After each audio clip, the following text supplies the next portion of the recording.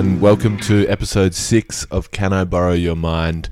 I've just been watching the US presidential debate, and I don't know if anyone else listening to this has just been watching that, but it feels very apocalyptic watching these two guys sort of childishly bicker about things that will affect the lives of millions of people. Thanks for listening to this episode. If you'd like to know more about America and American politics, I recorded an episode of this podcast a couple weeks ago with Chaz Licciardello. He's the host of Planet America on the ABC, and he's a real expert on American politics. We chatted about Trump and about this election, and also about the 2016 election and how Trump won it, and sort of who Trump is as a person and as a cultural icon, and the way that he operates. I think it's really interesting. So go have a listen to that episode, but listen to this one first. You've got this far now, so you may as well listen to this one first. I think this is a really great episode. This week, I got to speak to a man called Sean Dooley.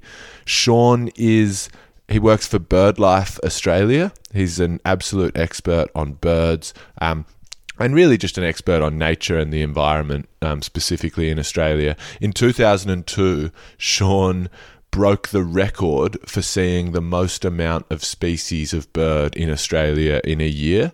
He went on this twitching extravaganza and saw 703 different species of birds in 1 year in Australia. And he wrote a book about it called The Big Twitch.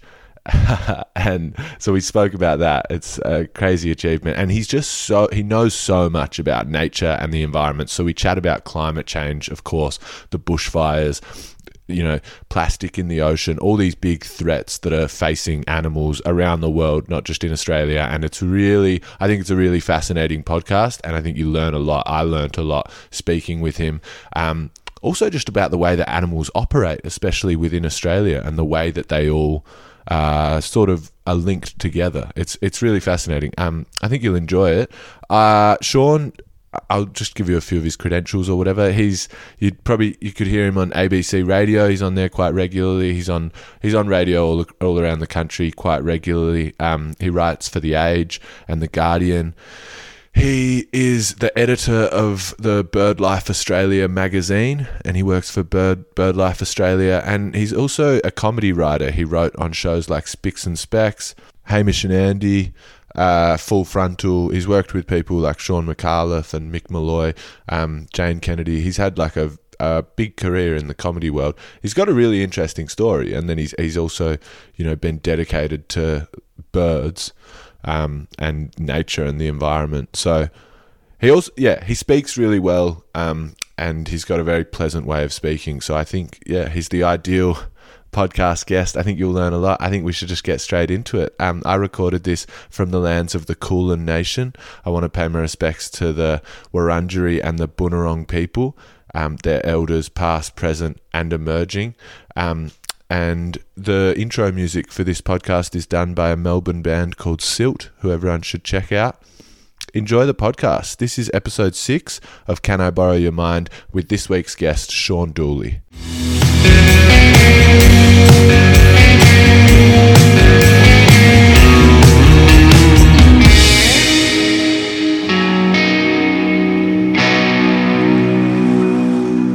Hey, can I ask you about your book, The Big Twitch? I believe in 2001, you spent the year trying to break the record for the most birds seen in a year in Australia. Is that correct?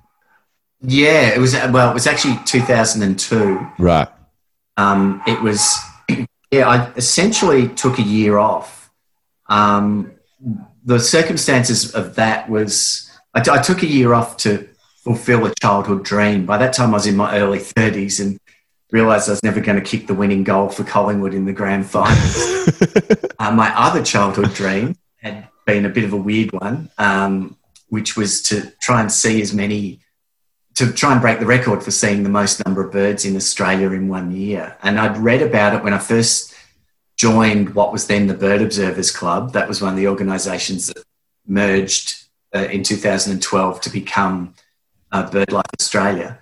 And as this 11-year-old kid, there was an old guy I did get to meet once called Roy Wheeler, he basically, in that stage, his wife had died. He was in his 70s, and he'd been the main bird guy in Australia, and he did this sort of victory lap of honour, travelling around, visiting people, and they all put him up, and he went bird watching. And then halfway through the year, someone said, hey, you could see more birds in one year than anyone's ever seen. So he decided to chase that record. And I was reading the instalments of this, and for me, it was just a simple list of birds. Like, I went to Perth and I saw a red-capped parrot and a western thornbill. And for me, that was like Tolkien. I was going, whoa, I saw that. Yeah. So I always had that lodged in my mind. And then at the end of my uni days and in the start of my first half of my comedy career, I was sort of juggling also my parents getting sick, and they both had cancer in the 80s, which they survived. Then they got different cancers in the 90s, which ended up killing them. So I'm sorry. 90s period nursing at various stages, both my mum and my dad, as they succumbed to cancer. So by 2001, my dad had died in 2000, and the inheritance had come through, and I didn't know what I was going to do. I was a bit lost. I was grieving. I was sort of, renting in the inner city and really didn't know what I was going to do. So instead of getting a house in the burbs, putting a deposit on a house, which would have been advisable because it was just before the property boom, I bought a 4-wheel drive and thought, I'm going bush for a year. Wow. So I did that. I did that attempt, and I actually broke the record and saw 703 species it was then. Fucking hell. Australia and the offshore islands. And that record, the taxonomy that they use now would be different, but still it was the record at the time, and held up for about 10 years before someone with even less sense and even more money. That's so crazy. There's a few things I want to unpack about this. But just firstly, just quickly, I think I want to ask you about sort of the grieving process in relation to birds. I saw a YouTube video of you recently in the time of COVID. I think it was like maybe a live stream that you were doing for BirdLife Australia, and you were talking about how you'd been doing media and radio, and a lot of people had been phoning in and saying, are the birds acting strangely at this time? Because people were noticing that birds were acting differently. And really what was going on was the birds were acting normally, but people were noticing it more. And when I heard that, that really resonated with me, because I've, like everyone, I've been feeling a bit strange in this COVID time, and, I'm not grieving my parents. So it's obviously not as full on as what you were going through in that time. But in this time for me, looking at birds and watching birds' behavior has been really cathartic. Do you find that? And why do you think that is? Why do you think it's so comforting to watch birds and stuff?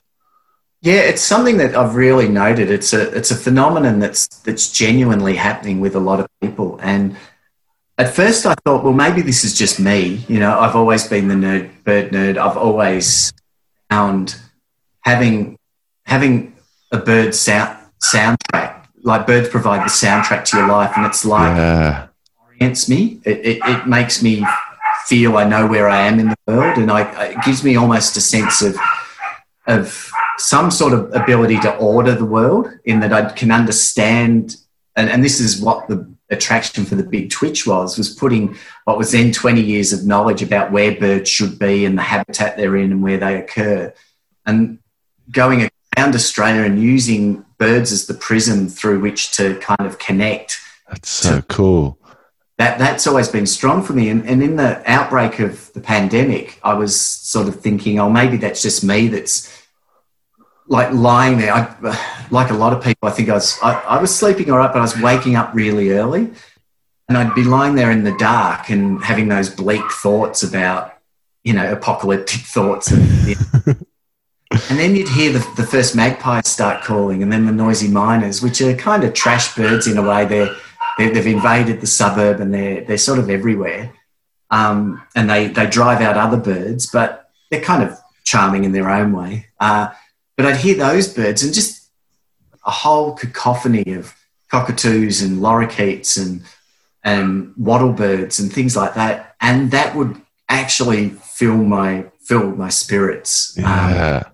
Dark Well was filled with a bit of light. And okay, this could just be me, and it could just be the people I'm working with because we're experiencing that. But yeah, once people went into lockdown in particular, we started getting flooded with inquiries about what's going on with the birds, but also lots of people wanted to share what they'd seen and what they were experiencing, whether they knew what the birds were or weren't. Like people going, what the hell is this amazing bird? But a lot of people who did know the birds, noticing what they were doing and just getting this real sort of a sense of joy and delight in an otherwise miserable time.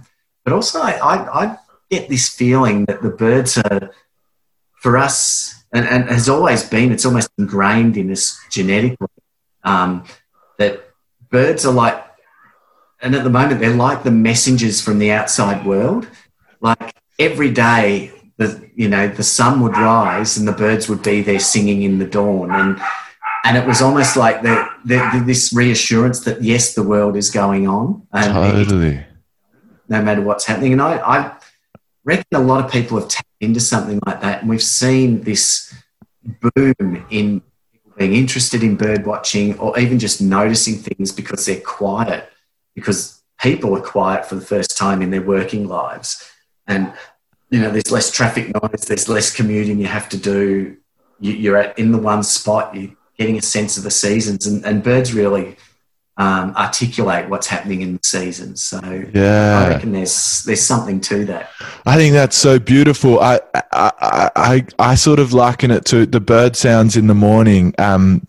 It's similar. It's like this primal thing, and sort of you touched on it there of like, since humans have existed, we would have always woken up to the sound of birds. So of course it's going to make you feel this when you really notice it. And there's a lot of negatives with the pandemic, but I think it's so important to look at some positives. And one positive I think is that, people are more in touch with those things. I get the same feeling, and I'm sure you had this on that year when you were driving around in your 4-wheel drive. One time I was with my ex-girlfriend and we went camping and we got our campfire lit, and she said something I thought that was really poignant to me. She said, that feeling that you get when you get the campfire lit and you're sitting here and it's all cold and dark and silent and the fire is lit, that feeling inside you makes me think that we shouldn't be living in cities and being on computers every day and stuff. It's not really how we get nourished as people. And I think the birds is the same. I think there's something about listening to that noise that's so nourishing. Yeah. And there's been a lot of research in the last few years on the impact, the psychological, even the physiological impact of hearing bird songs.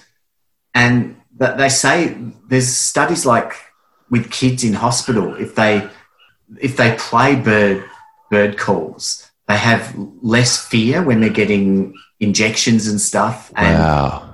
Play bird calls in hospital wards, on average, that patients are discharged a day earlier, on average. Wow. The sort of the theory behind it is, often that they'll play music to relax you or something, but music is the syncopation and rhythm of human-created music is tied into the orchestral structure, the way we construct sound, whereas bird call is far more random. It's not easily to notate a lot of bird calls in a typical sort of stave or treble clef or whatever it is. Yeah. And because it's got that randomness, but it's not jarring, but it's a constant thing. And I actually reckon there's something to it that when you think about it, if we were in the bush, 10, 100,000 years ago, as soon as the birds stop calling, there's danger.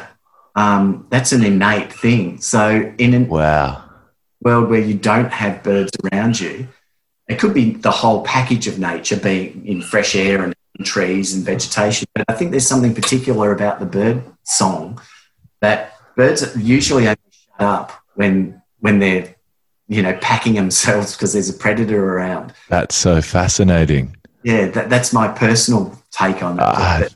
Would a lack of bird song probably is potentially releasing the stress hormones, whereas when the birds are calling, everything's kind of Definitely. okay.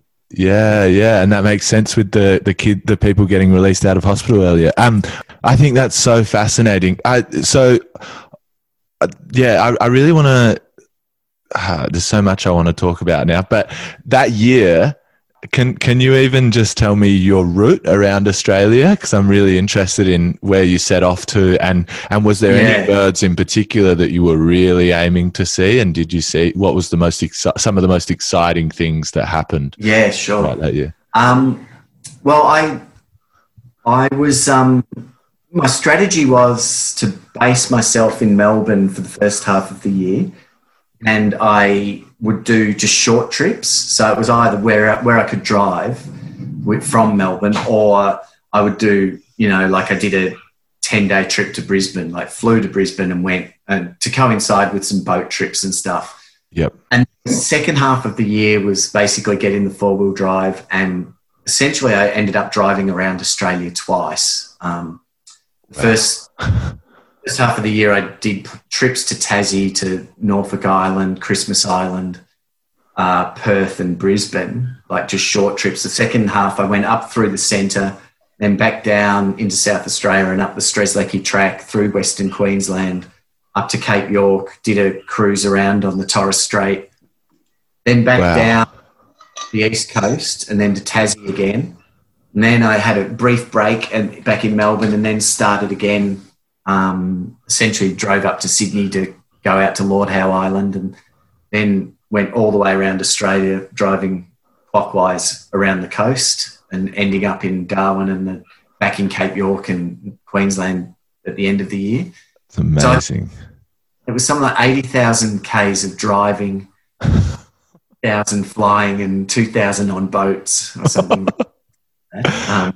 That's insane. And in terms of birds, like, it was trying to see all of them. The previous record was 633, and I knew that if I went to the offshore islands, which the previous guy hadn't, places like Christmas Island and Norfolk and stuff, then I could probably break 700, which I ended up doing on Christmas Eve up on a mountain in North Queensland called Mount Lewis, where I finally, after 3 attempts that year and 7 attempts previously in my life, I finally found a bird called a blue-faced parrotfinch. Wow. Which was, but that actually probably was almost anticlimactic. I saw some amazing birds and sights. Some that stuck in my head were, one of the ones that I was most happy to see was a bird. It was on Cape York. It was a bird called a red goshawk, which is a really elusive and rare tropical bird of prey, and I'd never seen one before. And it was, again, the actual circumstance was, the reason I remember it was pretty anticlimactic. Somebody had told me about where there was a nest over the roadside just near a town called Cowan on Cape York, and I'd come back from further up in Cape York, and that was amazing, up in the Iron Range rainforest, and seeing all these New Guinea species that can't make it to Australia. Wow. That was one of my favourite spots to be. But coming back, and it was almost like ticking by numbers. It was drive 6 kilometres north of this lodge on this road, and over the road you'll see the tree. And so I did, and I parked about 200 metres away, not to scare the bird, and set up the scope and looked at it. It was a massive female bird on the nest, really rare bird, but was a basic thing, but it was something about seeing that bird that had always seemed so elusive. I'd looked for it previously in places like Kakadu and never found one. And I suddenly was filled with this joy of the bird and just looking at it so closely through the telescope. And it kind of knew I was there, even though I was 200 metres back. It was just eyeballing it through the scope and just was filled with this exuberant love of what I was doing, and it made me feel like I could actually break the record at that point. I was getting, I don't know if I'll be able to do it, but I just was just energized by it. It was such a great moment. But there were so many others, but that one sticks out for bizarre reasons, just the way it made me feel. That's amazing. Yeah. That area, that's how I sort of got into bird watching. I didn't go up as far as Cape York, but I went to far north Queensland about a year ago, and that's when I started getting into it. It's just amazing. Like there's so many. Incredible. Yeah. And, there's this. I hadn't been there from the big twitch. I didn't go back to North Queensland for about 8 years, 7 or 8 years, and when I got back, I was just gobsmacked again at the exuberance of bird life up there, in the diversity, but also just in the sheer number of things. Yeah. Like you go to a wetland and, there'll be, or even, there'll just be hundreds of egrets, whereas in a wetland in Melbourne, in a good year, you'll get 20 egrets. Yeah. It's just that. It's an incredible place. Yeah. It's a beautiful, beautiful part of the world. Yeah, because I was going to ask you about that adrenaline rush of seeing an elusive bird. And I sort of wanted to ask you about the difference between seeing something that I find interesting is, for example, rainbow lorikeets. Mm-hmm. Like if you had never seen one of those before in your life and you saw one, I think you'd be gobsmacked. But yeah, I don't even bat an eyelid when I see them. Does that ever almost annoy you that like some birds, just in your own head, you make a big deal out of them and other birds you don't because they're so common, or is that's just the nature of bird watching, I suppose?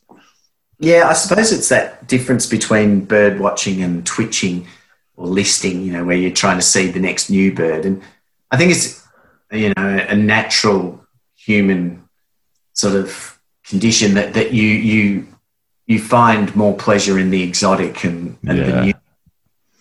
There's something exciting about the first time for anything. Yeah. And the rainbow lorikeet, like they are the most incredibly coloured bird. Like they're spectacular, and we take them for granted. And I remember, and perhaps bird watchers themselves are the worst culprits because they see them so regularly, they fail to notice how stunning they are.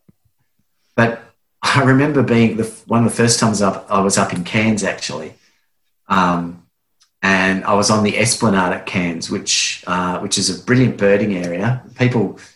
Tourists go, they expect white beaches on Cairns, and they don't at Cairns. They have this mud flat, but it's one of the best shorebird observation areas in the world. Wow. Big mix of hundreds, sometimes thousands of migratory shorebirds, and they come right up to the edge of the shore as the tide comes in. It's normally you sort of have to see them they're out.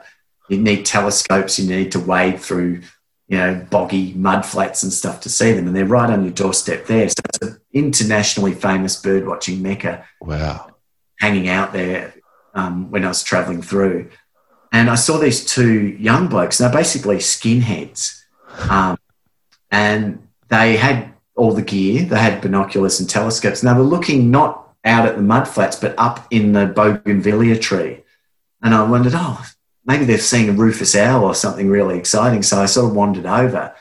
And I'm looking at that. They were just looking at, there was some fig birds and some rainbow lorikeets. And I sort of said, you birders? And I said, yeah. And I turned to one of them, like these actual skinheads from England, had these British accents, and they had tats and stuff, like shaved heads. You would have thought they were soccer hooligans. And they kind of turned to me, and I saw one, and he had tears streaming down his face. Are you all right, mate? And I don't know if you can swear on this podcast. Yeah, you can, absolutely. He's going, look at that fucking bird. He's going, we don't have fucking nothing like that back. And he was in weeping tears of joy at these birds, and it was the rainbow lorikeet. Wow. That really hit me. That was profound, because I went, by that stage, I'd seen hundreds of them even in Melbourne. They'd become pretty common. And it really hit me. They go, God, we really do have something special here. He's travelled around the world, and rather than be sitting in the pub boozing on, just weeping tears of joy. That sums my point up so well. And now every time I see a rainbow lorikeet, I'm going to think about the skinhead crying, because that really sums it up. They're stunning birds. Okay, I've got a question about, so when you're going around looking at birds, like obviously you're out in nature heaps. This is something I've thought about at certain times in my life. I've only recently started getting into bird watching and twitching, but I've always enjoyed going for hikes, and I've always just got a real thrill when I see any animal, and I love seeing animals in the wild, and it's just something I've always been into. And I feel like some days you go on a hike, and at the start of the hike you might see a kangaroo, or you see something cool, you see like a wombat, and then that hike, you'll hike for 6 kilometers or 7 kilometers, and you're seeing everything, kookaburras, this, that, blah, blah, blah. It's just like one of those days. And then other days you'll go on a hike and you see nothing.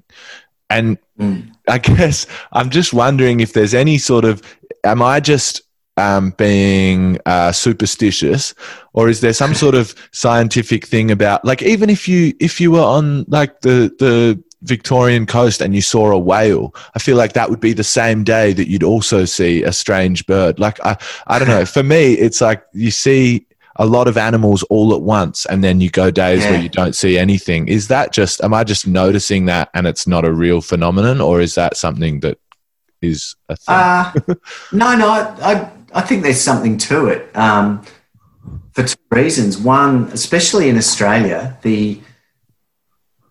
in the landscape we have, it's a pretty, poor soils, hot, generally arid conditions. So animals do it tough. Vegetation does it tough. So what a lot of our stuff has evolved, that we don't have the marked seasons in a way that they do in North America. So we don't have as much visible migration of birds, because there's no way those small birds can live. Right. America or Northern Europe in winter. So they have to migrate. Whereas here we have more nomadic birds or wandering birds. And we do have migrants, bush birds, especially birds that go to Queensland or New Guinea and then come back down. But a lot of our birds follow the resources, and what will happen, whether it's water birds and swamps that fill up over the drought and flooding rain sort of boom and bust cycle. The same thing happens in the bush too. You'll get good years and bad years, but also you get patches that are, because of whatever reason, the trees will flower. And flowering trees and birds is a unique, the correlation between them is unique in Australia. Like nowhere else in the world are birds as important pollinators of trees as in other places. Other places it's either wind or insects or in the tropics, say, flying foxes and things. But in Australia, so many of our trees, like the eucalypts, banksias, bottle brushes, those things, they rely on birds pollinating them. Right. Honey eaters, but also these other nectar-feeding birds. And then all the birds are attracted by the insects that are attracted by the profuse blooms. So you get these seasonal times where you get heaps of birds around and wildlife, and then other times where it's as dead as a doornail. That makes sense, yeah. But even aside from that, especially in the times when it's not productive, which can be winter in some areas, or it can be drought or whatever, you actually also get this other phenomenon that happens with birds and some other animals, but in Australia mainly it's with birds. You get what are called bird waves, and it happens in the tropics a lot, but it also happens here, especially in winter, where the birds of different species tend to band together and move through a habitat together. And you really notice it walking in the coast in winter. You'll see nothing for an hour, and then suddenly you're just surrounded by chirping and flying about and delving under bark and in the leaf litter and up in the leaves, and then they'll be gone. And it's these mixed feeding flocks that come through in waves, and what we think happens is that by having all of the different types of birds together, they often pick a different niche to feed in. Like some, like say tree creepers, forage under the bark of trees, whereas others, like say a buff-rump thornbill, is going to be foraging mainly on the ground, and a striated thornbill will be in the foliage. And they're eating different things, finding different nooks and crevices to find food. But what we think happens is if they move all together, they disturb stuff looking for their own prey. They're disturbing the other bird's prey. So it does. So cool. You do get that sense, especially in a lot of our forests and coastal woodlands and stuff. You will get birdie days and non-birdie days, and even bird hours and non-birdie hours. Yeah, exactly. It's so cool because it's I love that I love that thing of everything being connected. It's like everything has a little role, and those birds will stir up stuff inadvertently for the other birds. I think that's so cool, and I guess that's why it's so important that humans understand that we're connected to this ecosystem as well, and everything that we do has an impact. And just on that, I wanted to ask you about the shearwater birds I mentioned in my email on Griffith Island in Port Fairy. I've just read up on this a little bit in the last few months. My understanding is that there's these shearwater birds that migrate every year from Alaska to Port Fairy in Western Victoria, and they all land on this sort of island, this outcrop, and then that's where they do their breeding, and they spend our summer here, and then they go back to Alaska. And one of the things that I read said for the last 30 or 40 years, they've always arrived either on the same day, so like say it's September 20th or something, or between 2 or 3 days of that day. Like they're like clockwork. This year, I think they were over a month late. And then I think when they did finally arrive, their numbers were a lot smaller. And I don't know anything about this, but I've just read about this, and the stuff that I have read, it's just worried me a bit. And I find it quite scary. Do you have an explanation or an idea of what's going on? I find it really quite scary as well, actually. And the experts are, I wouldn't even say divided. I think most experts are still saying, no, it's nothing, it's not as apocalyptic as it seems. However, I'm not quite sure on that and haven't seen the data to show what those impacts have been. But it's, to me, what's happening with our shearwaters, in particular the species we get down in Victoria and Tasmania, the short-tailed shearwater, it's really a sort of flagging this ecosystem collapse that we could be facing. And it was interesting that we had that phenomenon last year just before as the bushfire season started. Yeah. And what happens, the short shearwater, or people might know it as the mutton bird, they were, and probably still are, the most common Australian seabird. Like, there were literally hundreds of millions, if not billions of them. Like Matthew Flinders talked about when he was in Bass Strait in like the late 1700s, early 1800, whenever it was. He wrote in his diary about them blackening the sky for time as they went back to their nesting burrows. They still, until recently, and the figures haven't been updated, they were still quoted as being Australia's most common seabird. Something like 20 million short-tailed shearwaters, and essentially Bass Strait's the key area. They breed as far north as New South Wales, and also a few breed in WA. But they come back in their millions, and it's an arduous journey. Like, they're incredible birds. Now they've put satellite trackers on some of them. The journeys are even more incredible. What they do is they'll leave the burrow, the nest in, say, March, and the adults fly across the Pacific, sort of, I think, up the Japan side and then up to the Bering Strait and then across to Alaskan waters, spend the winter up in the Bering Strait, and then they head back across the Pacific in almost like a big figure of eight sort of thing. But even what's massively interesting and amazing is that they leave the chicks still in the burrows, flightless, because the chicks are so fat, they've been fed up so big. They don't get fed for a month, and they just lose that body fat, and they get their adult feathers. And then the chicks follow the parents. Oh, Even wow. and they managed to hook up with the rest of the adults. So they know innately where to go. Yeah. Oh, yeah, my God. Which is That's phenomenal. Incredible. But what it means, because it's such a common species, such an arduous journey, you would always lose birds along the way. Right. And so always a lot of the juvenile birds in April taking a wrong turn at Albuquerque and just dying in there hundreds of thousands at times. And we see this experience where this phenomenon where it's called a seabird wreck.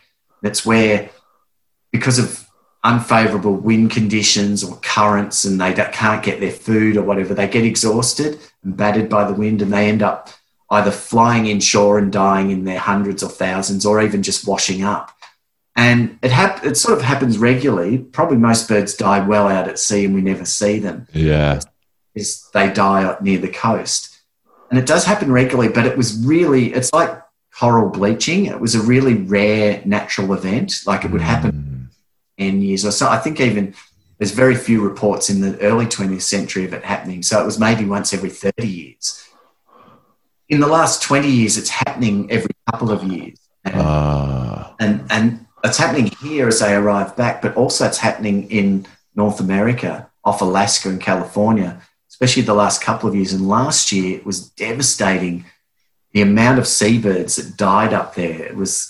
And we think it's global warming because it's sending, these birds rely on cold water fish, and the cold water fish are either heading further north or they're heading deeper where the water's colder in the ocean. So the birds who dive after the fish can't dive far enough to get them. Right. So the last couple of years on the west coast of America, you were getting hundreds of thousands of seabirds washing up, including these migratory shearwaters. Last year was a massive wreck there, and then we didn't have a wreck as such, but they just never showed up. And like you said, the shearwater was like clockwork when it returned to its breeding colonies.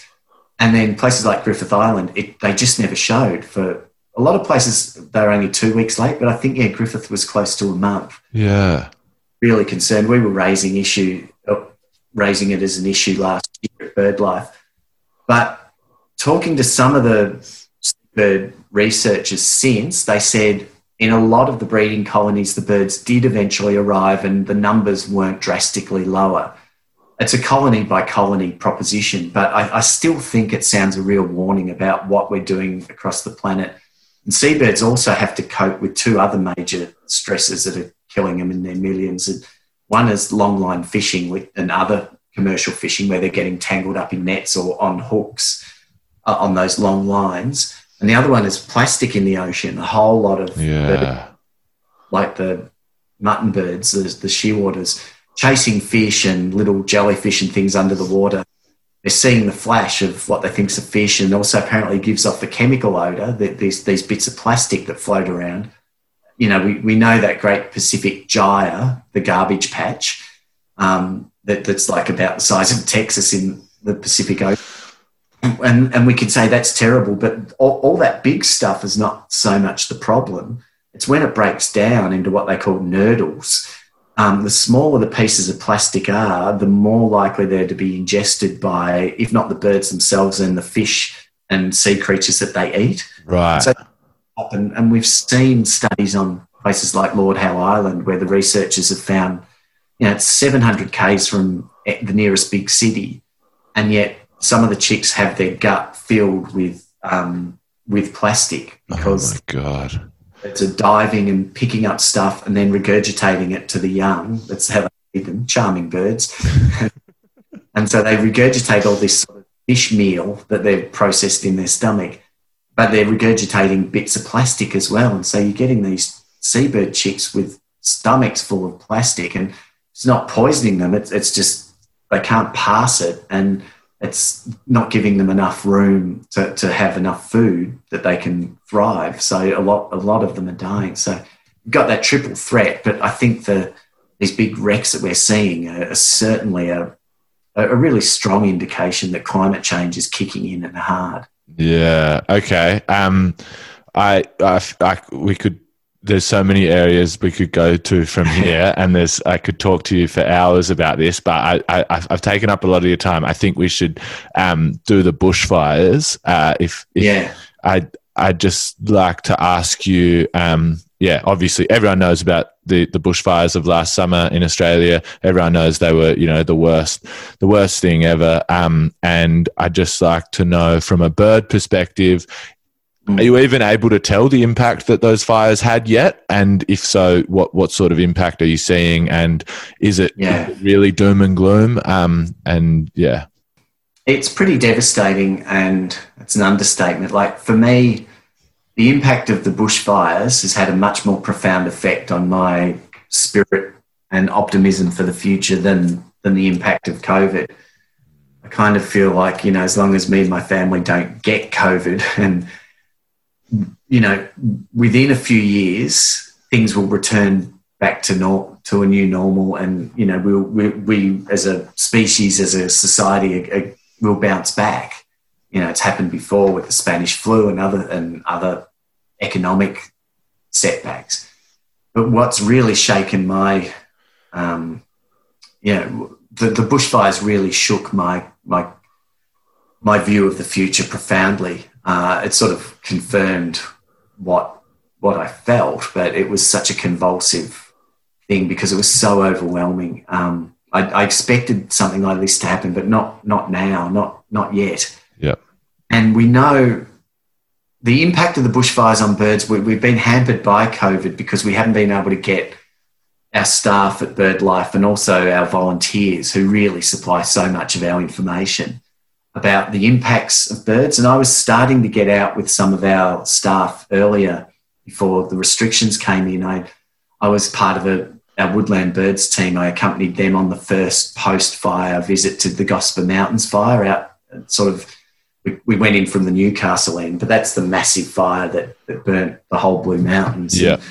And that was just incredible, the scale of those fires. And we know from all this data that we have from our BirdLife researchers and particularly our BirdLife volunteers, the 20 years plus of bird surveys that we have, hundreds of thousands of bird surveys in our database. So we knew where the birds occurred. And we did a big piece of work at BirdLife overlaying the fire zones and getting as much information about the severity of the fires and the extent on the known occurrence of all these birds, and birds that we just never had any concerns about. Most famously, the lyrebird, which is actually hard to see, but a very common bird throughout the forests of eastern Australia. 40% there's 3 subspecies of the superb lyrebird, and between them, on average, it was about 40% of their habitat was impacted by these bushfires. That's in one. Jesus. And in the past, we've always had fires, and you hear those jerky comments. We always have fires. Mm-hmm. Nature's adapted to it. Well, yes, but we always had places that didn't burn as well.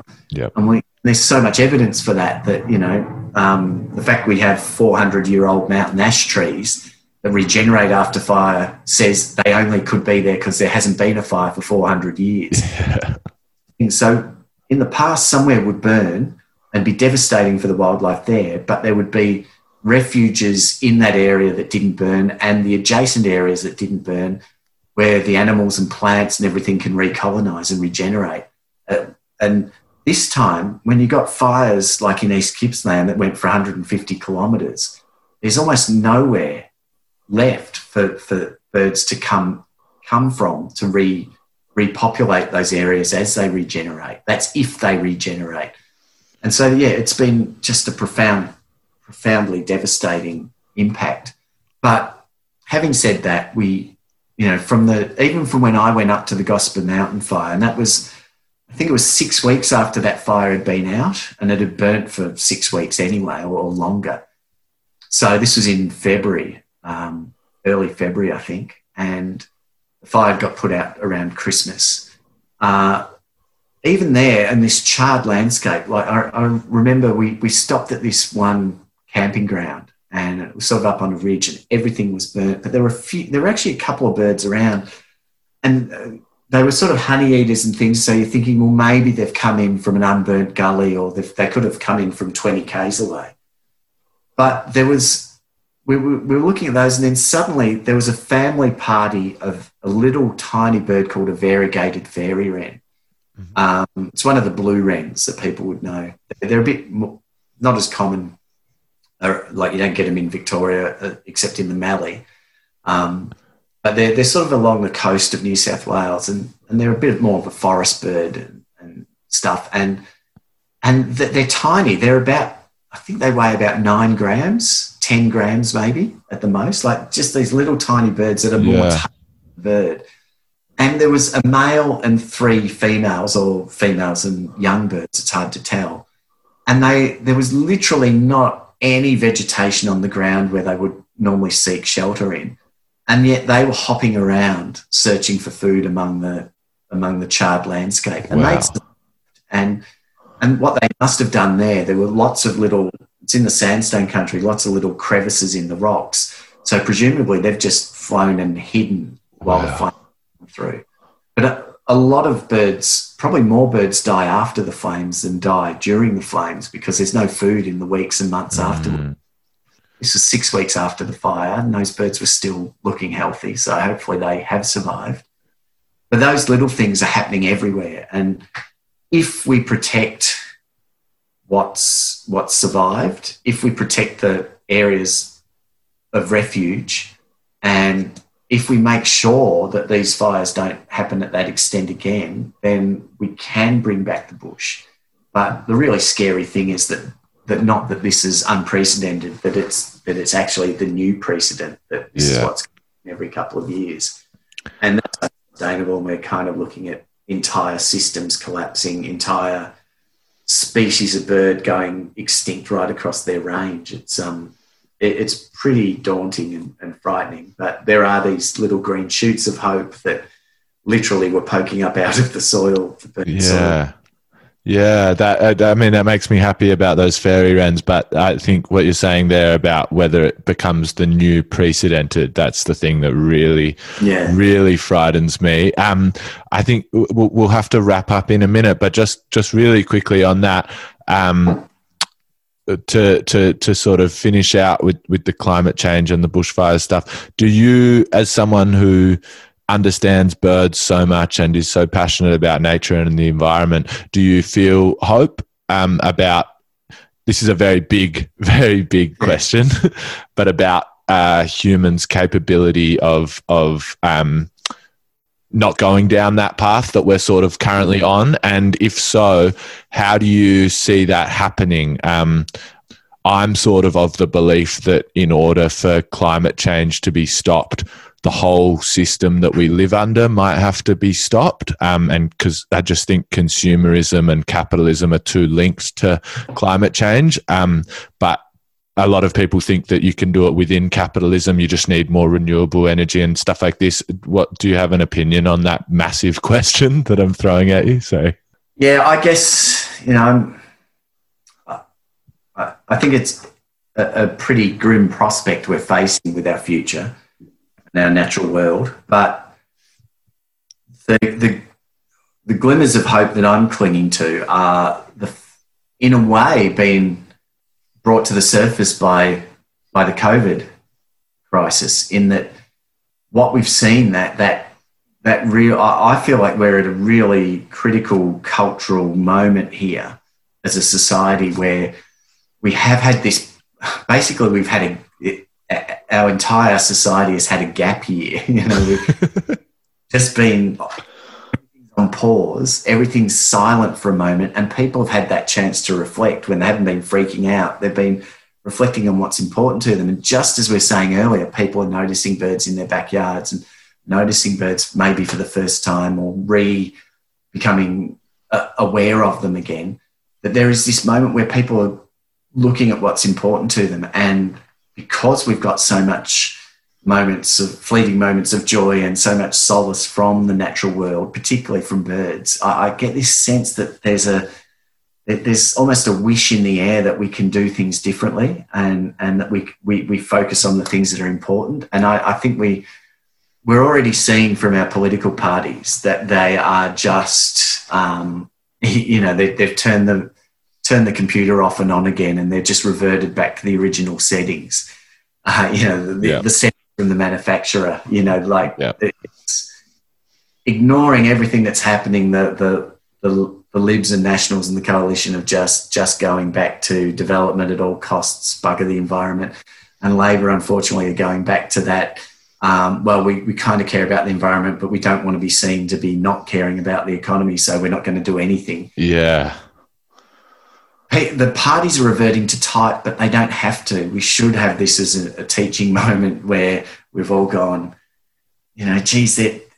what's important to us? And I think that, for me, I'm clinging on to, if we can capitalise on this moment, that feeling, that upwelling of feeling about the joy that nature brings us, then, and it does happen in your backyard. That's where it's got to kick off. So, that's why I'm sort of championing the whole backyard bird count stuff because I think this is where we have our connections. Like, a lot of people ask me, how did I get into birds and where do I go birding? And I say, well, that's a great thing. You don't have to go to Kakadu or North Queensland to have a great birding experience. And I say, birding is like pelvic floor exercises. You can be doing all the time and nobody notices.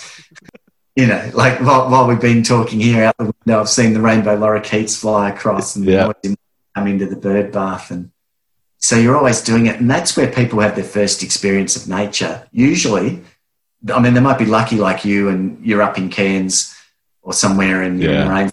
You go, wow, how cool was this? But that often is a trigger moment. But for a lot of people, it's seeing that beautiful rainbow lorikeet in your backyard bird bath or having a magpie that comes in and you feed it, or, seeing a hawk fly over and, catch a sparrow or something like that. Those things are trigger points. So that's why I think the things like the Aussie Backyard Bird Count are great ways to kind of tap into that and get people... tap into people's innate natural enthusiasm for the natural world and give it a focus and kind of also going back to what we were talking about at the start, being that outsider. When I travelled around Australia doing the Big Twitch, and everywhere I've been since, every town has their bird guy or their bird lady. And what's really amazing is how many people think they're the only one. Like, they think I'm the only birder in the village. What I've discovered since I wrote the Big Twitch and started working at BirdLife and been travelling around giving talks, I think, everyone must have heard me by now. And there'll be people who come to a talk I give or something online, and they are literally, it's the first time they've ever heard anyone else who's interested. They thought they were the only one.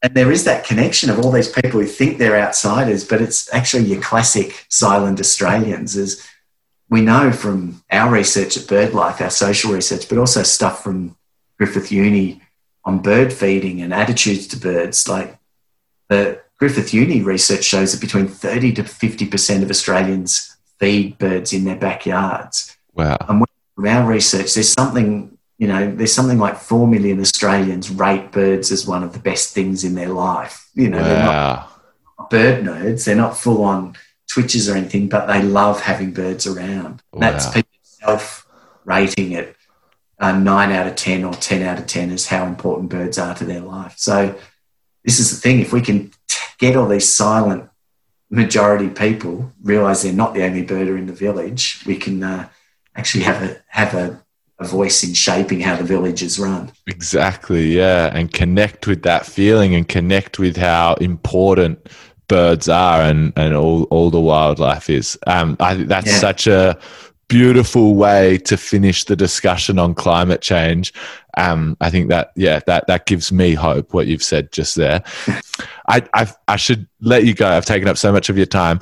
Do you have, Sean, an artist or a creative or anything that you'd like to recommend to the listeners?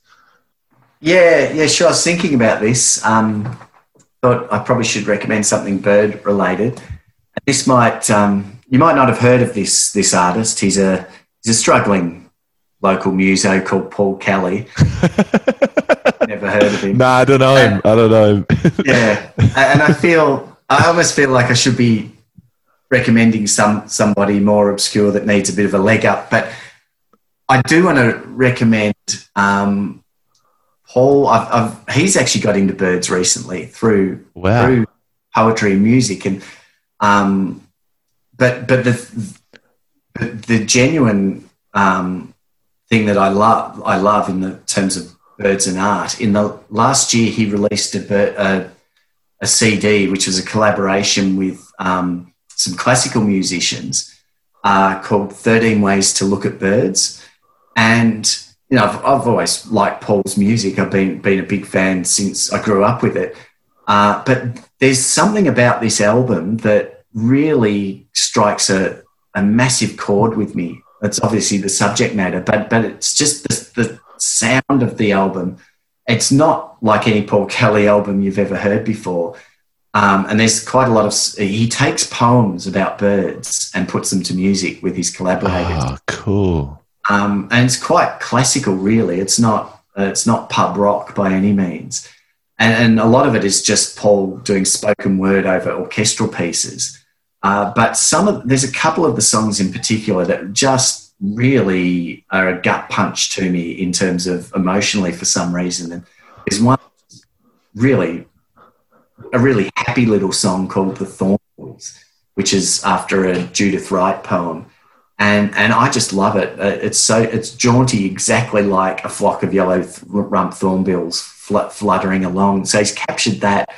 And also like The Windhover from Gerald Manley Hopkins is an excellent piece.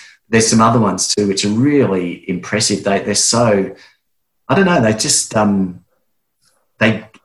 it gets to me, that music. Like it's sort of that thing where I almost have to like just stop what I'm doing and just absorb the song, let it wash over me. So there's there's a tip. That's I honestly I think that's such a beautiful recommendation. And it's funny that you say that about the Thornbill song, sort of almost feeling like it represents the way in which they behave, because like he's obviously I'm a massive Paul Kelly fan. I haven't heard this album, so I'm really excited. I'm going to listen to it. But I feel like he's so good at doing that with humans. Like his songs about humans, you can really feel who the person is that he's talking to, or you can recognize something in yourself that is so it resonates with what he's talking about. So it's kind of crazy that he can do that with birds as well.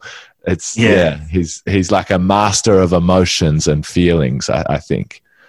Yeah, well, true. I think there is that connection. Interestingly, you said earlier that, about the comedy and the and bird watching is. Surprisingly, there's a large number of comedians who are bird watchers. Yeah. And also a lot of artists, like musicians and actors and authors and visual artists as well. And I think there's potentially something about it, that these are people who observe their world, their human world, and then bird watching allows them to take themselves out of the human world, but still observe. I think that's exactly what it is. I was going to say the exact same thing. I think I know for me, that's exactly what it is for sure. Yeah. Yeah. It's a cool thing. I encourage anyone listening to this podcast to just like give bird watching a bit of a shot. I'll let you go now. I could talk to you for hours. Maybe one day, like in a few months or next year sometime, I'd love to do a part 2 and sort of delve even more deeply in and because there's some more specific stuff that I'd like to ask you about birds if we had more time. Would you be up for a part 2 at some stage? Oh yeah, definitely. Thanks, Sean. To talk about this, and hopefully someday soon we can actually meet up and I know. Imagine that. Cool. Yes. I'd love to do that. I'm up for outside that for sure. Outside of our 5K zone. Yeah, exactly. All right, cool. Thank you so much, Sean. I really appreciate it. No worries. Thanks. Have a good one. See you later. Bye.